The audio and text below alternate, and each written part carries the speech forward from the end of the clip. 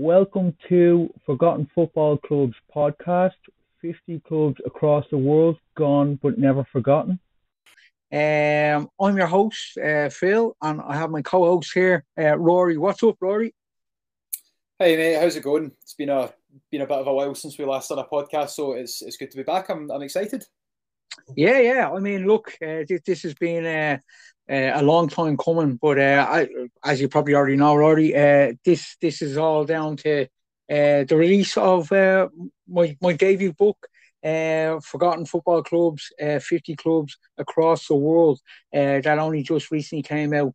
And just a quick introduction. We're basically on this podcast going to be covering the 50 clubs that are in the book, and we're going to do it randomly. Now, today we're actually going to pick number one and number two, chapters one and chapters two, and they would be clubs Sporting Fingal from the Republic of Ireland. And Rory, what's the club you're going to speak about?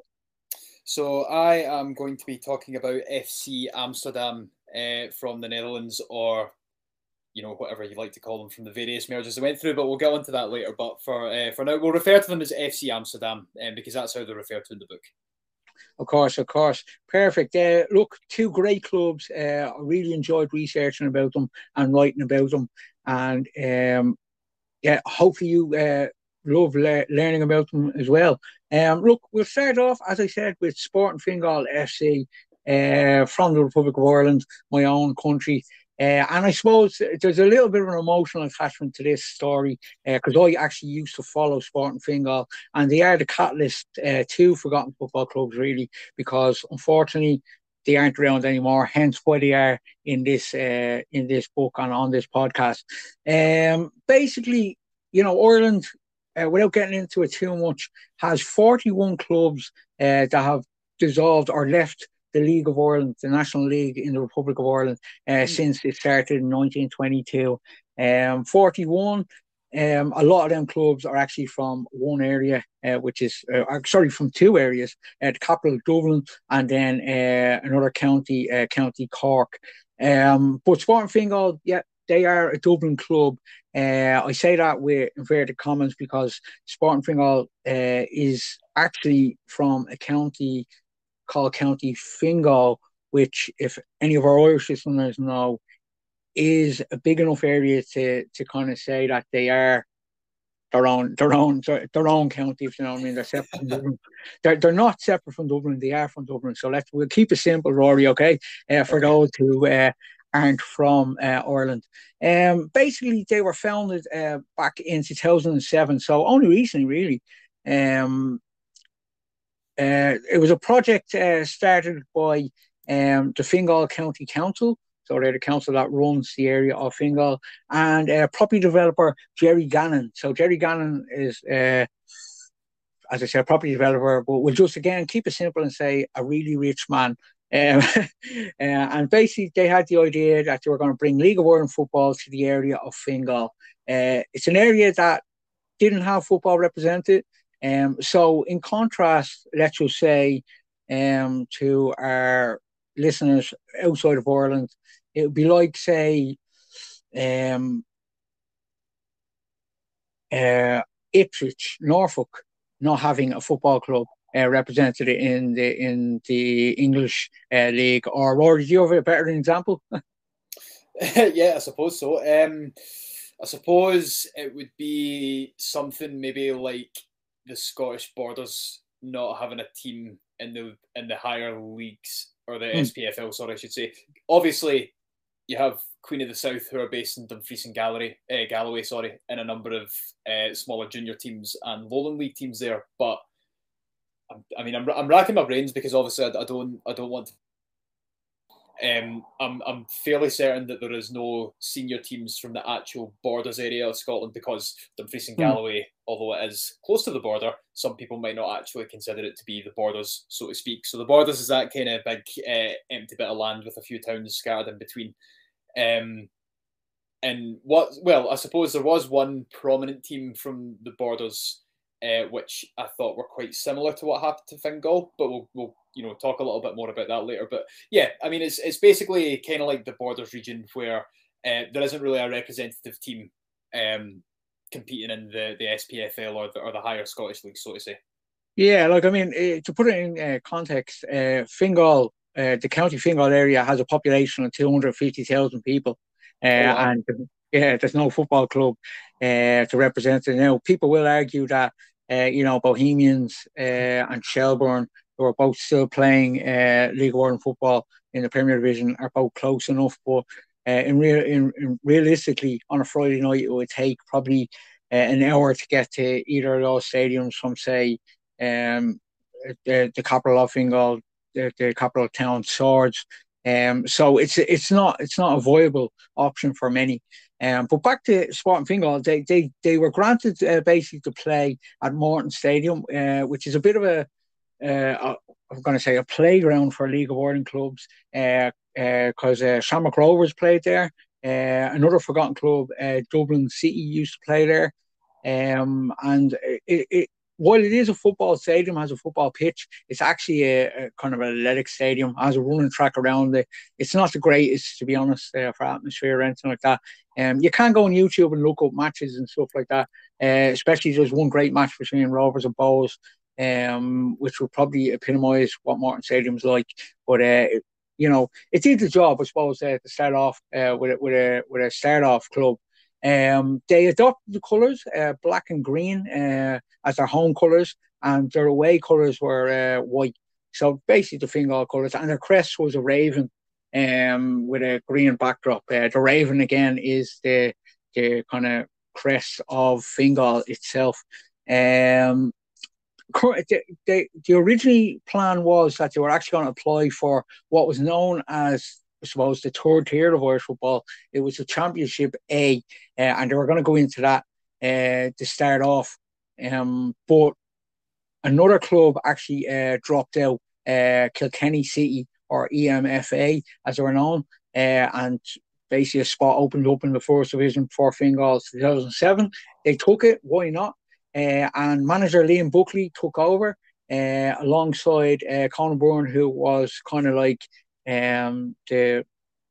he was a player, of course, but he was also kind of in charge of other things like supporter, liaison, managing director, and stuff like that. So they were the two kind of heads of the club going into their first ever season in the first division. It started off, I mean, it was quite moderate, really. The first ever game was against just a relegated Longford Town down in Flanker Park. I don't think it's called Flanker Park anymore. I think it's called something else, the Community Stadium. It's probably been renamed plenty of times since. But they went down. Me, personally, I actually went down to the game with a few of my friends. And Sporting Fingal actually took the lead, surprisingly. It was a Peter Hines goal from 40 yards, and actually to this day it's probably the best live goal I've ever seen in League of Ireland football, which is funny.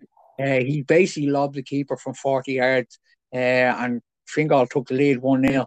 Unfortunately, the game ended 5-1 to Longford, so the cheering was short-lived, but it was a good way to whet the appetite for me and my friends, who continue then to go watch Fingal around the first division around the country, going to places like Athlone, Galway, Salthill, Devon, stuff like that.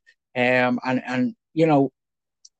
more and more fans started kind of buying into the Fingal idea, the Sporting Fingal project. Now, Liam Buckley, I'll always remember, had a meeting with the fans in Swords when this all started, and their plans were it was kind of like an Atletico Bilbao kind of situation. Are you aware of their situation, Rory? I'm not. Tell me a little bit more about them. Yeah, so Atletico Bilbao in the Spanish league are one of three Spanish clubs never to be relegated to the other two, Barcelona and Real Madrid. Of course. But the interesting thing about Atletico Bilbao is that they only sign players that are of Basque heritage or from the Basque region. Yeah, that's right. I've heard that before. Yeah. So they don't sign players outside of this.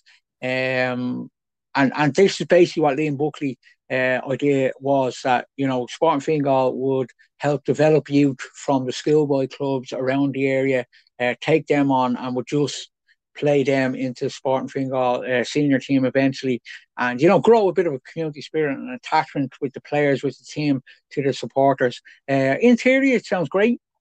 It sounds like a great idea, and people jumped on that. And the other thing that they also said that was standing out was that they would get European football within 5 years. And we will get to that now in a few moments' time. But it was an ambitious project to start off with, just to say that. But as we'll find out, the ambitions were met. In their first season, as I said, they relatively done okay. They finished fourth out of the 10 clubs.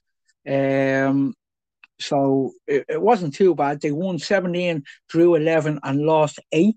But they also had the top goal scorer of that division amongst their ranks. Rory, I'll let you guess who the top goal scorer was. It wasn't Colin Byrne, by the way. Wasn't Colin Byrne. Okay. The top scorer in their ranks would have been. See, I'm trying to think back from when I was reading the book. Was it the Libyan player Eamon Zayed? No, he didn't join until they were in the Premier Division. So we're talking about their first season here. The first season. It wasn't. I'll tell you what, Rory. Right? What we'll do? We'll wait until the end of the podcast episode, and we'll leave that as a question for our listeners. And if anybody can get it, there might be a little prize on offer for that. Okay. Like the sound of that. Yeah. But let's just say they had the top goal scorer in their ranks in the first division that year. The second season was a little bit better. There was a bit of to and fro though from the first division and stuff like that. For example, Cove were taken out of League of Ireland altogether because they didn't get a first division license. It was all quite bizarre, really. League of Ireland, typical League of Ireland stuff, Rory. Obviously, if you follow League of Ireland, you'll know there's never a season when there's no dramatics or no kind of controversy.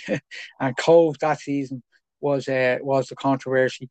But as I said, Cove Ramblers. Yeah, Cove Ramblers. Now, they're a stable club now, a great club, but just that season, there was issues with licenses and stuff like that, and they had to drop down into the A Championship because they just couldn't get a first division license, unfortunately. But it was the second season that Sporting Fingal put their name in the history books of Irish football.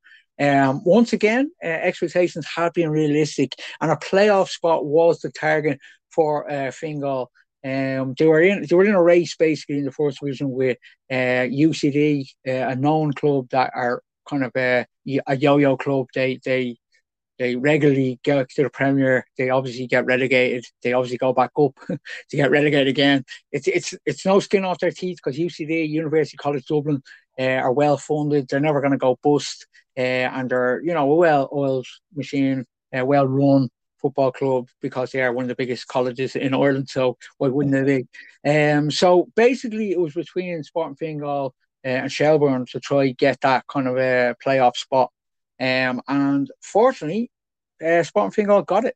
They got that playoff spot, beating Shells in through it, and they had to play a Bray Wanderers side. Bray, of course, in the first division at the moment, and they have their own struggles at the moment. But they played Bray Wanderers in this playoff, and they ended up winning, and they got promoted to the Premier Division after only 2 seasons in the first division, which was, it wasn't expected, but it wasn't a huge shock either. And it was something that a lot of people in the Fingal area kind of stood up and took notice of. However, that wasn't even the big news of that season, Rory. Surprising. You think getting promoted in your second season of existence would be the big news, the big hot topic, but it wasn't. The big news was Sporting Fingal actually won their first major trophy that year. And that was the FAI Cup, which they won in dramatic fashion. It was played at Tallaght Stadium, and they were playing against West of Ireland side, Sligo Rovers. You may know Sligo Rovers as they were a club who beat Motherwell last year in the Europa League. Is that correct? Or the Europa Conference League, is it? I do, yeah. A big, well, at the time, I think a lot of people were expecting Motherwell to kind of steamroll Sligo because there's that sort of perception of the League of Ireland over here. But as it would be found out, the manager of Motherwell at that time, Graham Alexander, wasn't very good. So whether or not it was still a huge result or whether it was more expected, that's for other people to decide. Motherwell, I guess, are my local top tier team, I suppose, because I live not too far away from them. So I do have a bit of a soft spot for them, but it was also quite nice to see Sligo win because it proved a lot of people wrong in thinking, they thought that the League of Ireland was some kind of Diddy League, in your quotes, if you want to say that. Yeah. And Motherwell's fortunes haven't really improved this season much, but they've had a little turnaround. But yeah, so it was a big win for Sligo on the night, I would say. Absolutely. Yeah, and it was a big one for Sporting Fingal to beat Sligo in the final. Now, just to go through quite quickly the clubs that they faced, Sporting Fingal, to get there. It was the 89th edition of the FAI Cup at the time. They beat Cork side, Blarney United FC. They're a non-league side. They then beat Munster Senior League side, FC Carlow, in the second round. They then beat Athlone Town, who were the first division club at the time. They also beat Shamrock Rovers in the quarterfinal. Basically, that was a big scalp. And once they beat Shamrock Rovers, it was kind of like people were thinking maybe their name is written on the trophy. But they beat them. And then they beat Bray Wanderers, who they beat in the playoff. They also beat them in the semi-final to set up the final against Sligo Rovers, which was played at Tallaght Stadium. I can tell you it was a wet and windy day at Tallaght Stadium. Sligo took the lead thanks to Owen Doyle, who's actually playing for St. Pat's at the moment. And you may know Owen Doyle. He was his goal scoring exploits over in England with Swindon Town and Bolton Wanderers. But he's now back playing League of Ireland. But yeah, back then he was the man who was heading Sligo Rovers' attack, and he scored what looked like it was going to be the winner for Sligo Rovers. And a lot of us, were kind of hoping and praying that Fingal could find something, and they did. They did. They pulled it back, 1-1 in the 89th minute. And then they scored a winner. Do you know who scored the winner, Rory, in the final? I'm putting you on the spot here, but very, very much on the spot. Who scored the winner in the final? Colin Byrne? No. I could tell you who scored the equaliser. Collie James scored the equaliser from the spot. It was a penalty. But no, it wasn't Conan Byrne. I'm not sure then. It was a man named Gary O'Neill. Scored in the 90th minute to send Fingal fans absolutely mental. I could tell you, everybody went crazy. It was one of those moments that I'll never forget. And one of those moments that, make Sporting Fingal quite a memorable side in the world. And yeah, it was a 90th minute winner, wasn't it? Yeah. It was crazy. The game itself was attended by just over 8,000 people, which is quite small, but Tallaght Stadium is a smaller stadium. Of course, the League of Ireland, the FAI Cup final is now played at the Aviva Stadium, but at the time it was only Tallaght, and 8,000 people watched that game. And I could tell you, to be honest, if I'm being honest, most of them were Sligo fans. Sligo probably brought about 5,000. Maybe more. Fingal probably only had probably about 1,500, 2,000. It doesn't sound great, and it's probably why, in the end, they're in this book and why we're talking about it on the podcast. You see that, but that's a lot higher than a lot of the average attendances that you might. Maybe out with Celtic, Rangers, Aberdeen, Hibs and Hearts, and maybe a couple of other clubs. So obviously I know it was over. Well, it was about 15 years ago now, give or take. So circumstances might be a bit different, but I'd say that's a fantastic attendance for a cup final. Absolutely, it would absolutely. Well, Is Tallaght Stadium quite big compared to the Aviva? Well, no. It's quite small compared to Aviva, but it is actually bigger now than it was back then. They've extended it. They put two new. I think they're actually just finishing off the final stand. But no, Tallaght Stadium is quite big. The home of Shamrock Rovers, of course, who have sold a record amount of season tickets for this season. So their average attendance, would be around 8,000, or that's what they're expecting, maybe even more this season. But winning the FAI Cup, Rory, doesn't only get you the prestigious old trophy, it also gets you a place in the Europa League as well, like winning any domestic trophy. So in that case, Liam Buckley, who had predicted that Sporting Fingal within 5 years of starting up would be playing European football, he actually brought it home, and it actually happened. They drew Portuguese Premier side Marítimo, who are actually from the island Madeira. And who's from Madeira, Rory? It's none other than Cristiano Ronaldo. Of course. So this was kind of a big deal.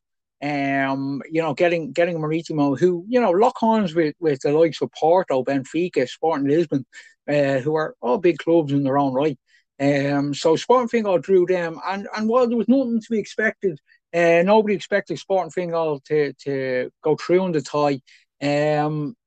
Because of recruitments that summer, of Glenn Crowe, who's quite a famous figure in League of Ireland football. He obviously is a Republic of Ireland international as well, and Bows fans will know him as well. And then, of course, who you mentioned, the Libyan international Ayman Zayed, also joined Sporting Fingal. Other players like Ronan Finn, Sean Williams. Ronan Finn, obviously with Rovers at the moment. Sean Williams, I think he's at Millwall or MK Dons or Portsmouth. He played for all three. I don't know who he's with at the moment, but Sean Williams, he's obviously an Irish international as well. He was playing with Sporting Fingal. So, they had a quite a good side going into this tie, and they put up a good fight. Away from home, they lost the game 3-2 over in Portugal, in Madeira, which was quite a feat. At one point, we actually thought we were going to win the game, but unfortunately, Madeira's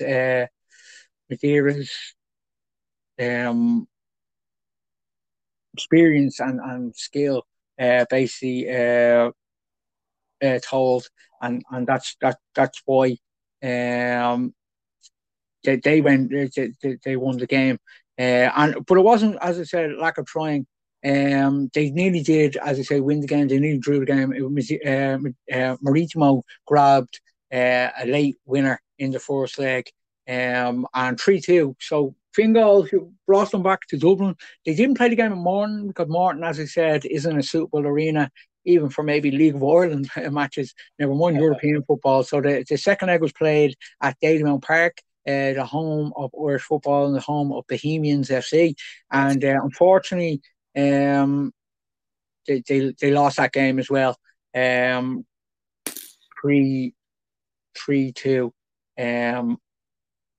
So it was a short stay in the Europa League for Sporting Fingal, and yeah, it was still interesting though. Liam Buckley promised European football, he got it, but it was at this point Sporting Fingal, the wheels look like they start coming off. In 2008, 2009, of course, we all know a recession hit here in Ireland, probably the whole world, to be honest. And unfortunately, Mr. Jerry Gannon, as I mentioned, who was a property developer, he got hit bad by it. A kind of I don't want to say a company, but a kind of organisation known as NAMA. People in Ireland will know all about them. If you're not from Ireland, you can look it up. But they basically took away his assets, and he kind of went, I don't want to say he went bankrupt, but a lot of his stuff had to be liquidated. And unfortunately, Sporting Fingal were one of those assets, and they went into liquidation. The Fingal County Council refused to put any more money into it. There was attempts by some of the players to ask some of the fans if they could fund it and maybe make Sporting Fingal a fan-owned club. But unfortunately, as I mentioned, there wasn't enough fans around to kind of do this, and there wasn't enough appetite. And while the recession obviously hit, people like Jerry Gannon, property developers, they were also hitting the pockets of the normal people, Joe Soaps like myself and football fans, and we couldn't keep the club alive. They did play one season in the Premier Division, in which they actually finished fourth, which actually gained them European qualification for the next season, and it gained them qualification for the Setanta Cup, which is an All-Ireland Cup that was created to kind of build bridges, I suppose, between Northern Ireland and Ireland and their football clubs. It's not around anymore, so that tells its own story. Is there a successor to that competition between the winners of the two top tiers in Northern Ireland and the Republic of Ireland? I think there is. I think it's not the President's Cup. No, the President's Cup's the cup winner and the league winners from. Yeah, there is, because Dundalk played Linfield only a few years ago, and they hammered them, I think, something like 9-0 in aggregate or something like that. I'm not a Linfield enjoyer by any means. Yeah. So that did happen. I can't remember what the name of that trophy is, but unfortunately, the Setanta Cup isn't around anymore. Basically, what happened with that is that clubs kept pulling out because they were saying, look, it's not worth our while travelling up. Travel costs, security costs, all that kind of malek. So that was pulled. But unfortunately, Sporting Fingal didn't get to play in that. UCD actually took their spot. And as I said, despite having a good season in the Premier Division and qualifying for Europa League once again, they failed to actually play it out because they went bust in 2010 officially. So therefore, it was only 3 seasons Sporting Fingal were around, 2 in the first division, 1 in the Premier. They had a little stint in Europa League. When I say little, they played one kind of tie, and they won the FAI Cup. And that's basically the story of Sporting Fingal. It's quite interesting because from obviously what you mentioned in the book and from what you said today, there's a lot of comparisons that can be drawn with the club that I mentioned earlier on, that are based basically on the Scottish border, but not within the Scottish Borders Council region, if that makes any sense, which would be Gretna FC. Now, for the listeners who, there's a chance that if you're listening to a podcast about forgotten clubs, that you've probably heard of them in some respect. But for those who don't, Gretna FC were a team who played in the Scottish division previously. They played briefly in English football as well, and they've been around for quite some time. They were founded in 1946, and they played in the sort of lower echelons of Scottish football. And eventually, when Scottish football restructured, they took the place of Airdrieonians, who went bust at the time, and were facing a lot of financial difficulties themselves. So they took their place in the Scottish Football League at that point, within I think it was the 3rd division or Division 3 it was called, something like that. But basically, what happened then, and it's quite similar to Sporting Fingal, whereas Gretna obviously have a much more sustained history, been around for in total 77 years. In 2002, Gretna were bought over by a gentleman called Brooks Mileson. Now, Brooks Mileson unfortunately passed away in 2008 due to health difficulties, which is absolutely awful and is actually part of their story. But Brooks Mileson pretty much funneled and shoveled as much money as he possibly could into Gretna. And at the time, when it got to the 2004-2005 season, they'd signed some big names. They'd signed Steve Tosh from Aberdeen in their midfield. They even spent £100,000 on a winger from Stranraer called David Graham.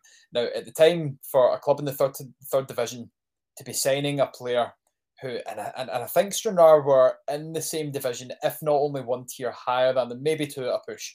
But to be signing a player for £100,000 that's around the same level as you was a huge amount of money. Huge amount of money. So they built this kind of team of really, really, really good players, and they just went on this run. So in that season in 2004-2005, I believe it was, they got promoted from the 3rd division, and then the following season they get promoted from the 2nd, and then the following season they get promoted from the first into the Scottish Premier Division, which is insane. That's 3 back-to-back promotions at the very least. It's not even 3 back-to-back promotions, it's 3 back-to-back titles. And in that period of time, they scored just under 300 goals. Absolute insanity. So obviously at the time, this was kind of being coined as the fairy tale story of Gretna. Now, rumours started coming around that Brooks Mileson wasn't doing too well in terms of his health. Okay. And this is when things started to get a little bit shaky. But before anything actually happened in terms of that, Gretna actually managed to make it to a Scottish Cup final, which is mad. So basically, I think it was a 2007-2008 season. They went on this Scottish Cup run, which was apologies. It was the 2006 Scottish Cup that they went on their cup run. They beat Dundee 3-0 in the semi-final, which was massive in itself. And they became the first team from the third tier of Scottish football to actually reach the final. So they were playing Hearts, or Heart of Midlothian, in the final. So huge draw. You're playing one of the best teams in the country. Yeah. But they actually managed to take them to penalties after they drew 1-1, which again is absolutely nuts. Unfortunately, they lost out on penalties, which is a big heartbreak.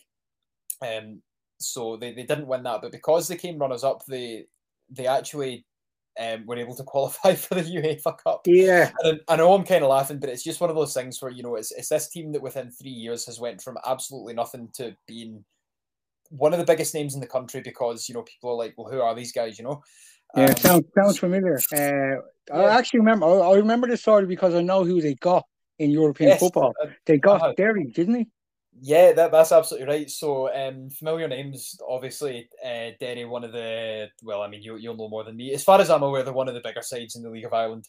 Yeah, and a very good team in that. Obviously, Paddy McCourt and various other names coming through. But Derry beat them 7-3 on aggregate.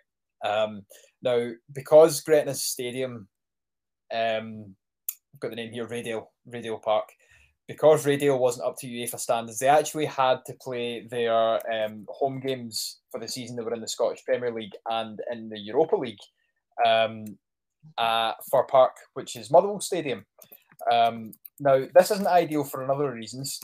Firstly, Gretna to Motherwell is at least an hour drive. It's 75 miles away. So for a team, that's obviously going to be a huge ask. But for fans, it's going to be even bigger. So because of Brooke Mileson's health problems, unfortunately, he had to take a step back from the club, and I don't know who it was. There's different rumours around it, and I'm not going to go into that. But basically, his finances that were holding the club up basically got pulled from underneath him overnight, and by 2008 they were gone. And that is so actually around the same time as Sport Fingal. So around the early or the late 2000s wasn't a great time for Irish or Scottish football, by the sound of it. It sounds like the recession hit. Yeah. Well, it probably did. It probably was one of the reasons. That's what I was going to say. So, I mean, just before we kind of quickly move on, just to sum up, it's quite interesting how you've got these two teams here that started off as, really bright flames, so to speak, and they just burnt out so quickly. And I wonder if the example of Gretna was actually something that maybe inspired, was it Jerry Gannon?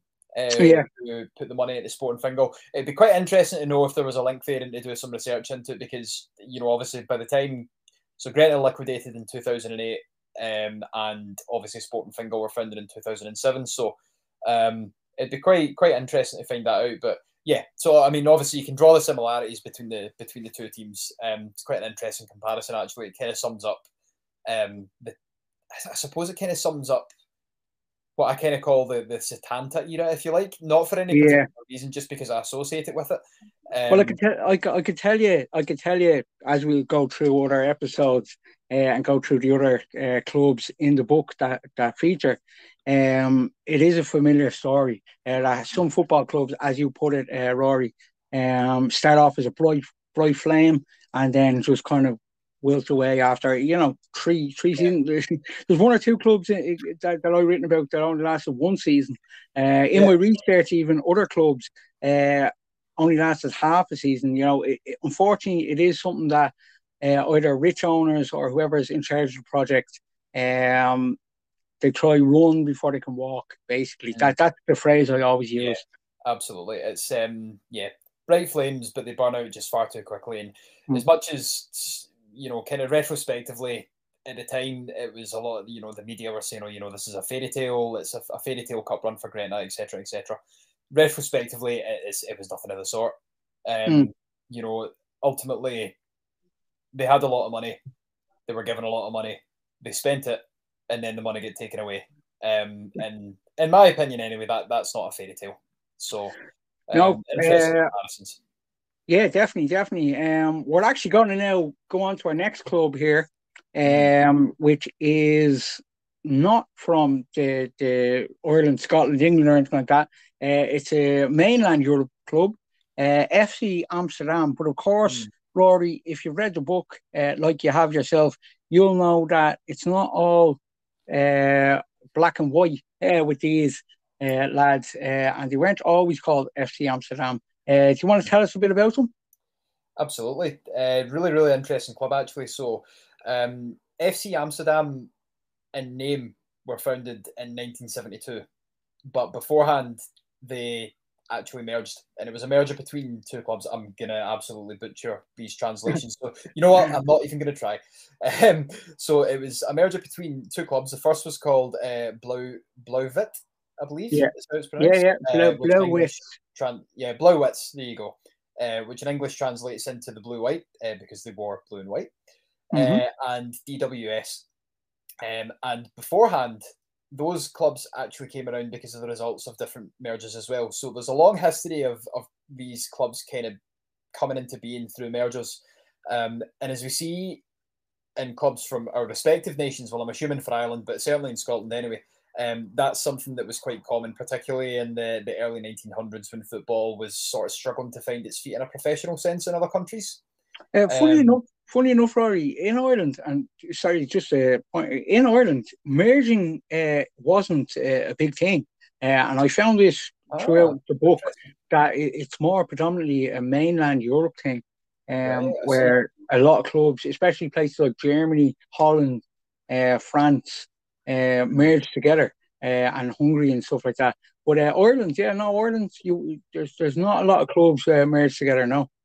See, in the early 1900s in Scotland, there was a couple of mergers, I think, but it was mainly, you know, sort of teams that were based maybe close to each other that were struggling to attract fans. And some of them ended up liquidating as well and becoming defunct. The most recent notorious example, if you like, was a plan by, now I think it was in the 70s or 80s. It was the Hibs chairman at the time, or the Hearts chairman, actually suggested that Heart of Midlothian and Hibernian Football Club, both of Edinburgh, merged. Now, for the listeners who don't know, the Edinburgh Derby is contested between Hearts and Hibs. It's a huge derby. It's a great spectacle most of the time. But, you know, the suggestion even that those two clubs would merge was absolutely ridiculous. But anyway, I digress. So going off in tangents, as I'm prone to doing.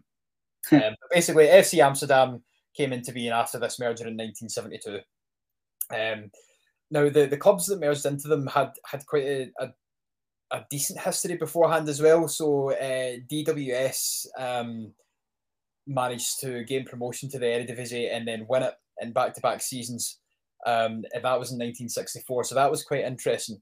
And DWS were actually the last club to win the Dutch Eredivisie title, who didn't wear a predominantly red and white home jersey, which I found quite interesting. Obviously, the others being PSV, Ajax, Feyenoord, AZ Alkmaar, and FC Twente. So I thought that was quite a cool wee fact. That was really interesting.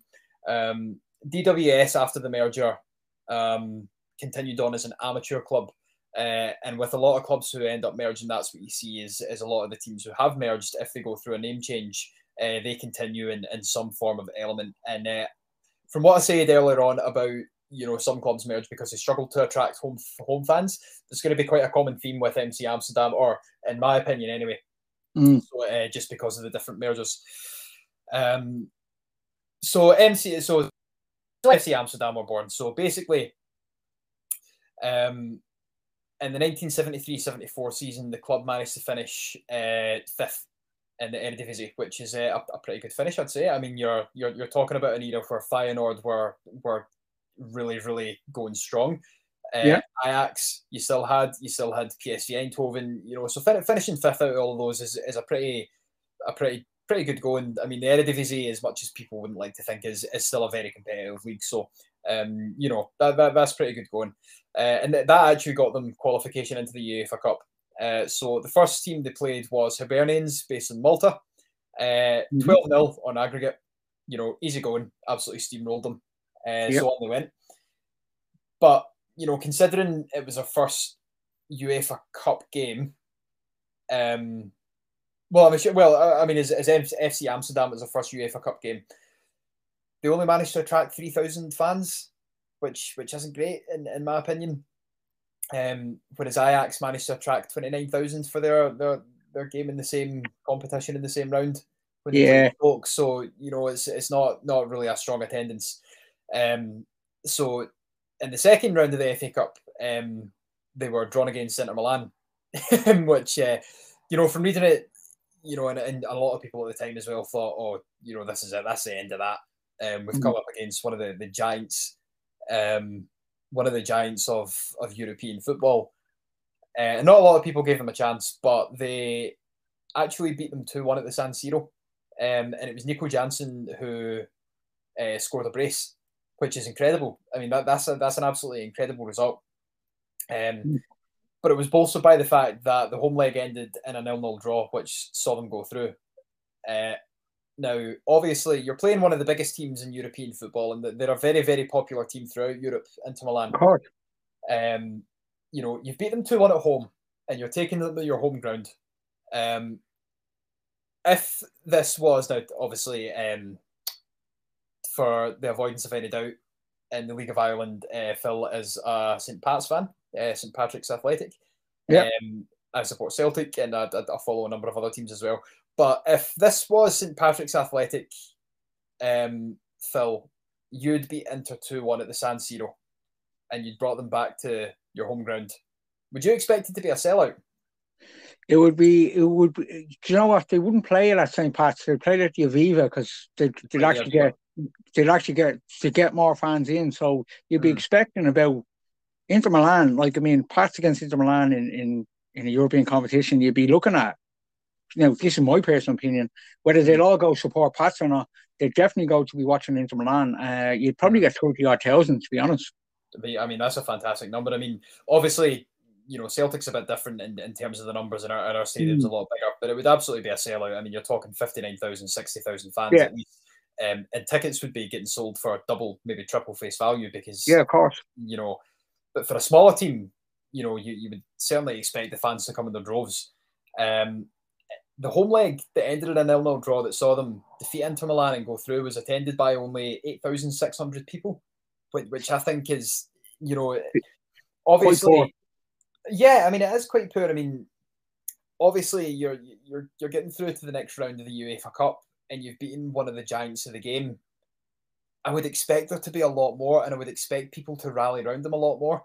And I think, in my opinion, anyway, the fact that only 8,600 people actually attended the game was a sign of deeper troubles. But anyway, so they reached the third round, and they're going on this great run, and they came up against Fortuna Düsseldorf of Germany. They managed to beat them 5-1 in aggregate, so pretty simple affair. They beat them 2-1 at the Rheinstadion as well, so they got an away win. Nico Jansen as well, again on the scoreline, and Nico Jansen went on to be a fantastic player. He's a name that's maybe not synonymous with Dutch football, but he's certainly up there. Great player. So they then drew against Cologne, or FC Cologne, also from Germany, who were a much better team at the time. And they proved just to be too much for FC Amsterdam, so they beat them 5-1 in the first leg. To basically, that's going to be it. If you come up against that, so FC Amsterdam took them back to the Olympic Stadium and were beaten 3-2 again. So they went out of the UEFA Cup. Unfortunately, it was over. The dream was dead, so to speak. Mm. Now, as I said, with the lack of fans coming into the game being an indicator of bigger problems, that kind of raised its head again, because that was actually to be the peak of their achievements. Now, in the 1977-78 season, they were relegated from the Eredivisie into the second tier, which is the Eerste Divisie. And, you know, for a club that's just been on a fantastic European run and finished fifth in the Eredivisie, you would expect them to bounce back and come straight back up. Sadly, that wasn't to be. They finished ninth, but they were actually only 4 points off a playoff spot, so you can assume it was maybe a pretty tight league. And again, they went into the following season hoping they'd be challenging for promotion, but they actually fell further down the table and they finished 16th, 3 points above relegation. So it was tight. And it's a sign of this kind of decline that you often see, because if you're going into your third season in the second tier, then the little fan base that you had is going to become less and less, and it's going to start dwindling. And that turned out to be the case, because the following campaign was their last. So they finished 13th, so it's better than 16th. Yeah. But their attendances dwindled because of lack of success. And they ended up withdrawn from the league and disbanded, which seems quite... I don't know, and this is a thing, because, you know, we'll maybe need to research it a bit more to find out if that was the only factor. But that seemed to me like quite a drastic move and almost quite reactive. Or maybe, you know, they were just looking ahead and trying to think proactively and think, well, you know, our fan base basically isn't here anymore. So they had quite a short history of being FC Amsterdam, but they had some great players on their books. Nico Jansen obviously went on to play for Feyenoord. He scored 43 and 68 for them, which is fantastic. And, you know, obviously you interviewed Martin, who was quite a fan of FC Amsterdam. You know, he wrote a book about them. He seemed quite enamoured by the whole idea of them. And I suppose they are, you know, just based on the history, they're quite a fascinating club in terms of that short stint they had with the rename. But again, you had this thing where teams had merged so many times that maybe the fans have got sick of them and they'd went off to support their counterparts that had reformed as amateur teams, which is fair enough. You can completely understand that. Yeah, I think the whole story with FC Amsterdam is basically there wasn't enough room for two big clubs in one kind of city. So you have Ajax, who obviously have now gone on to be the biggest club in Amsterdam, and it's kind of like they just, the fans just went, oh, you know, we could work at this with FC Amsterdam, but we don't really want it. It's like they never got on board with it. Whether that's because it was a merger of two clubs that maybe didn't get on with each other, two sets of fans, and didn't get on with each other, so they said, right, let's cut our losses and just go follow Ajax. You know, there's no definite answer to it. But Martin was quite complimentary about them in the interview and stuff like that. Martin, of course, wrote his own version of Forgotten Clubs, the Dutch League, which there was plenty of clubs to pick from, and there actually is another Dutch club in the book. So we may get Martin on to talk about them. But yeah, no, you're dead right. FC Amsterdam, one of the more interesting clubs, and it almost begs the question: could they come back in some sort of form and play in Amsterdam again? I think to say that they couldn't would be maybe untrue, because, you know, obviously there's every chance that they could if someone wanted to found that sort of Phoenix club, if you like. But to say they would have any form of success or following, I'm not too sure. See, and this is where, you know, you kind of get into themes of nostalgia and historic support and stuff like that. Because say if Motherwell, the two kind of bigger teams in Lanarkshire in Scotland, okay, are Motherwell and Hamilton Academical, right? And that's contested as a derby. And it's, even though it's quite small, it's quite a fierce derby. You know, the fans really get behind it. And Hamilton and Motherwell are quite close to each other as towns, maybe a 10-minute drive. So say they decided to merge into, I don't know, Lanarkshire FC, right? We'll go with that. You would still have fans there that said, well, hold on a minute, I don't really want to be sharing the stands with people who I've just spent the last however many years of my life shouting abuse at, maybe. Yeah, exactly. You understand what I'm saying? And also, you're talking about a club that, you're completely changing the name, so you're not going to have that same association with the history of Motherwell or Hamilton anymore. They're just going to end up becoming the clubs who were merged. So you have that thing where already you're alienating quite a large part of the fan base, and I can imagine that's maybe what happened with the teams that merged to form FC Amsterdam. Yeah. And that you're basically erasing their history for this new sort of project where you're going to become the second team in a city. But also on top of that, you've got the aspect that they've now been bust for what it'll be over 50 years now. So if they did come back, it's maybe primarily going to be supported not by former fans of FC Amsterdam. There might be, a few hundred, for example, but it's mainly going to be supported by people who've only read about them and then maybe don't have the same attachment to them unless it's been passed down to them generationally. So there's almost like this kind of element of, if it did reform and they did come back as FC Amsterdam, they wouldn't necessarily maybe be true to the club who were liquidated in the 70s or who pulled out of the league. Sorry, I should say. I think there was a club playing in the lower leagues called Amsterdam FC in Holland. If my memory serves me right, I'm not sure if they're still around. They never obviously touched or got near Ajax. But just for me, who loves and you were talking about local derbies there, it just seems a shame that Amsterdam doesn't have a local derby. Okay, they have a derby with Feyenoord, which is quite fierce itself. Obviously, they have a bit of a rivalry with PSV as well. But it's quite strange to me that a city like Amsterdam does not have a local derby, like the Milan derby, for example, or Glasgow derby, or even the Dublin derby. It's something, maybe, I don't know, maybe I'm just being a romanticist with football because I love a local derby. But I'm just wondering even if Ajax fans miss that kind of touch to their season. Or maybe they don't. Maybe they're happy enough to be a one-club city. Well, this is the thing. Just from doing a quick sort of Google search, the population of Amsterdam within the city properly is about 921,000. Okay, about just under 1.5 million if you include the urban area.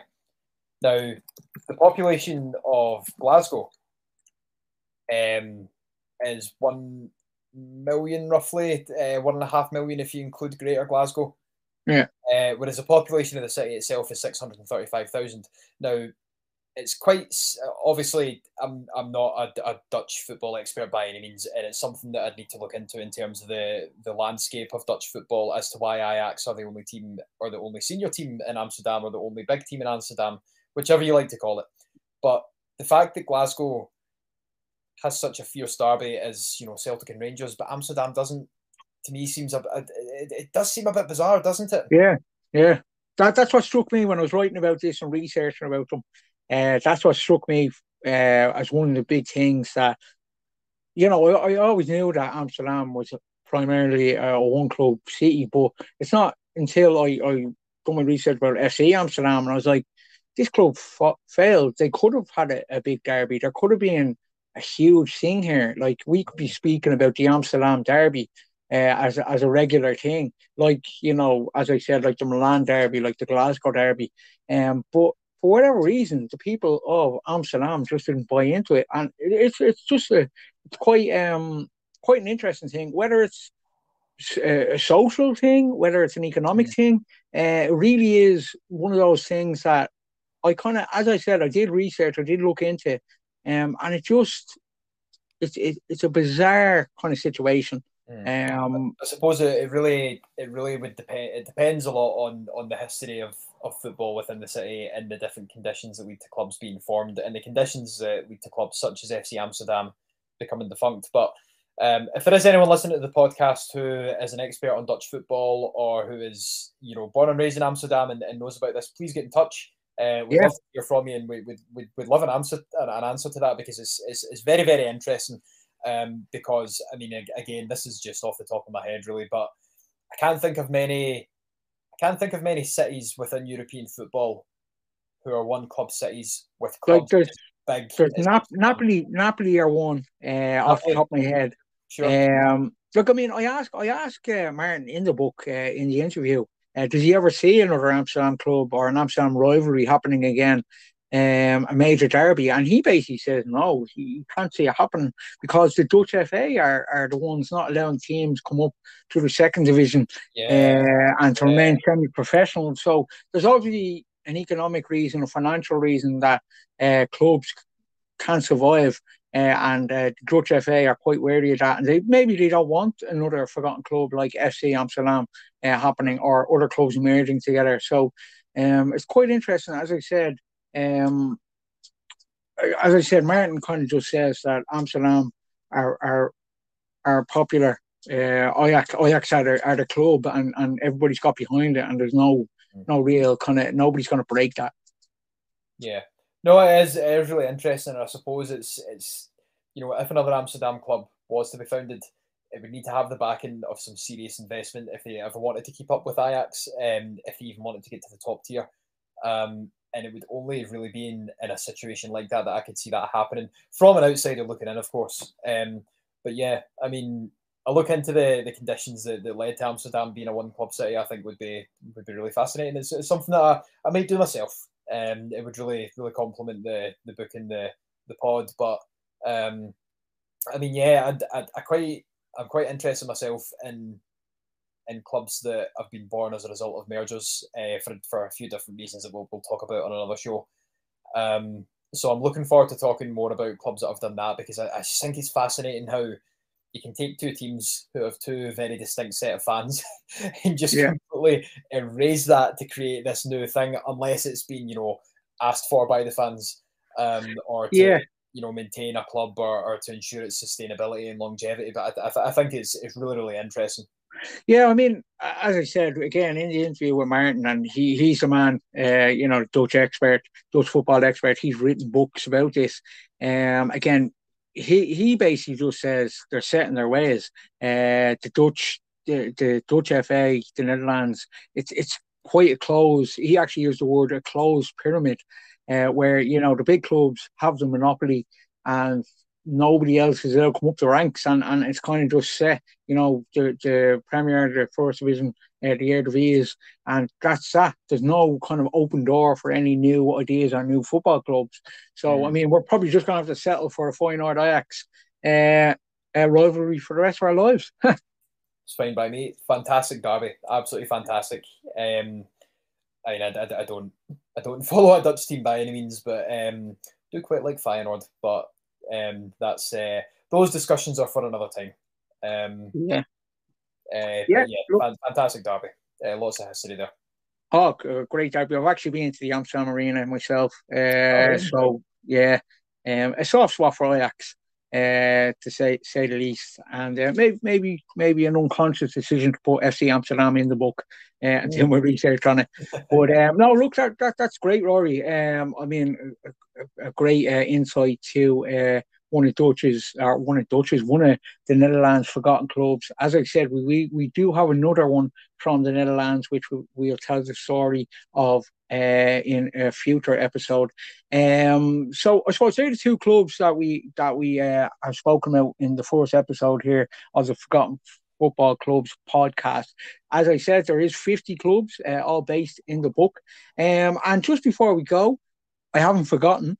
The question that we are asking the listeners here is, who was Sporting Fingal's top goal scorer in their first season, in their debut season in the First Division? He got 16 goals last season. We already know it's not Conan Byrne. Sorry, Conan. But so you can mark that off. We know it's not Eamon Zaid, as he wasn't there. But can anybody else, our listeners, tell us? If you can't tell us, we will put up the question on our Twitter page, Forgotten Clubs, and all you have to do is retweet it and basically comment in the comments the name of the top goal scorer of Sporting Fingal in their first season. As I said, he got 16 goals. I'll give you one other clue. He was on the books of Blackburn Rovers. Any guesses, Rory? Now, I think I have the answer, but obviously for the sake of the competition, I don't want to say so. I'll message you. I'll message you personally, but I think I know the answer. I think I do. Okay, but we'll see. Perfect. Well, hopefully others know the answer, because if you get the answer right, as I said, comment underneath the tweet that we're going to put out, retweet it, of course, and we will then pick out one of the people who have given the correct answer, and they will win the prize of a free copy of Forgotten Football Clubs, 50 clubs around the world. It will be sent out to you free of charge, posters, all that. It doesn't matter where you are in the world, it will be sent to you. But you have to answer obviously the question correctly, retweet it, and obviously put the answer or the comment underneath the tweet that we put out. And that'll obviously show that you listened to this show. Yeah. No Googling either. We'll know if you've cheated. But yeah, and he had quite a good career around Ireland by the looks of things. Quite nomadic almost. With a couple of spells in England, so that should give you guys a clue if you're struggling to think of it. But yeah, we'll put the tweet up, if you retweet it, if you comment under it, and if you leave us a like, we will look through the correct answers and we'll pick a winner through a kind of random name generator sort of thing, and then we'll get that copy shipped out to you. So I think that's quite a fun way to end the first episode. It's been fun. It has, Rory, and I can't wait for the next one, where we will be talking about two other football clubs. We will randomly pick them from the book. So please, if you have the book, do read it. And if you have any suggestions of who you want to listen to, earlier on, please do give us them as well. And please interact with us on Twitter and Instagram. We have an Instagram as well. And thank you for listening. Cheers, Rory. Cheers, Phil. Take care.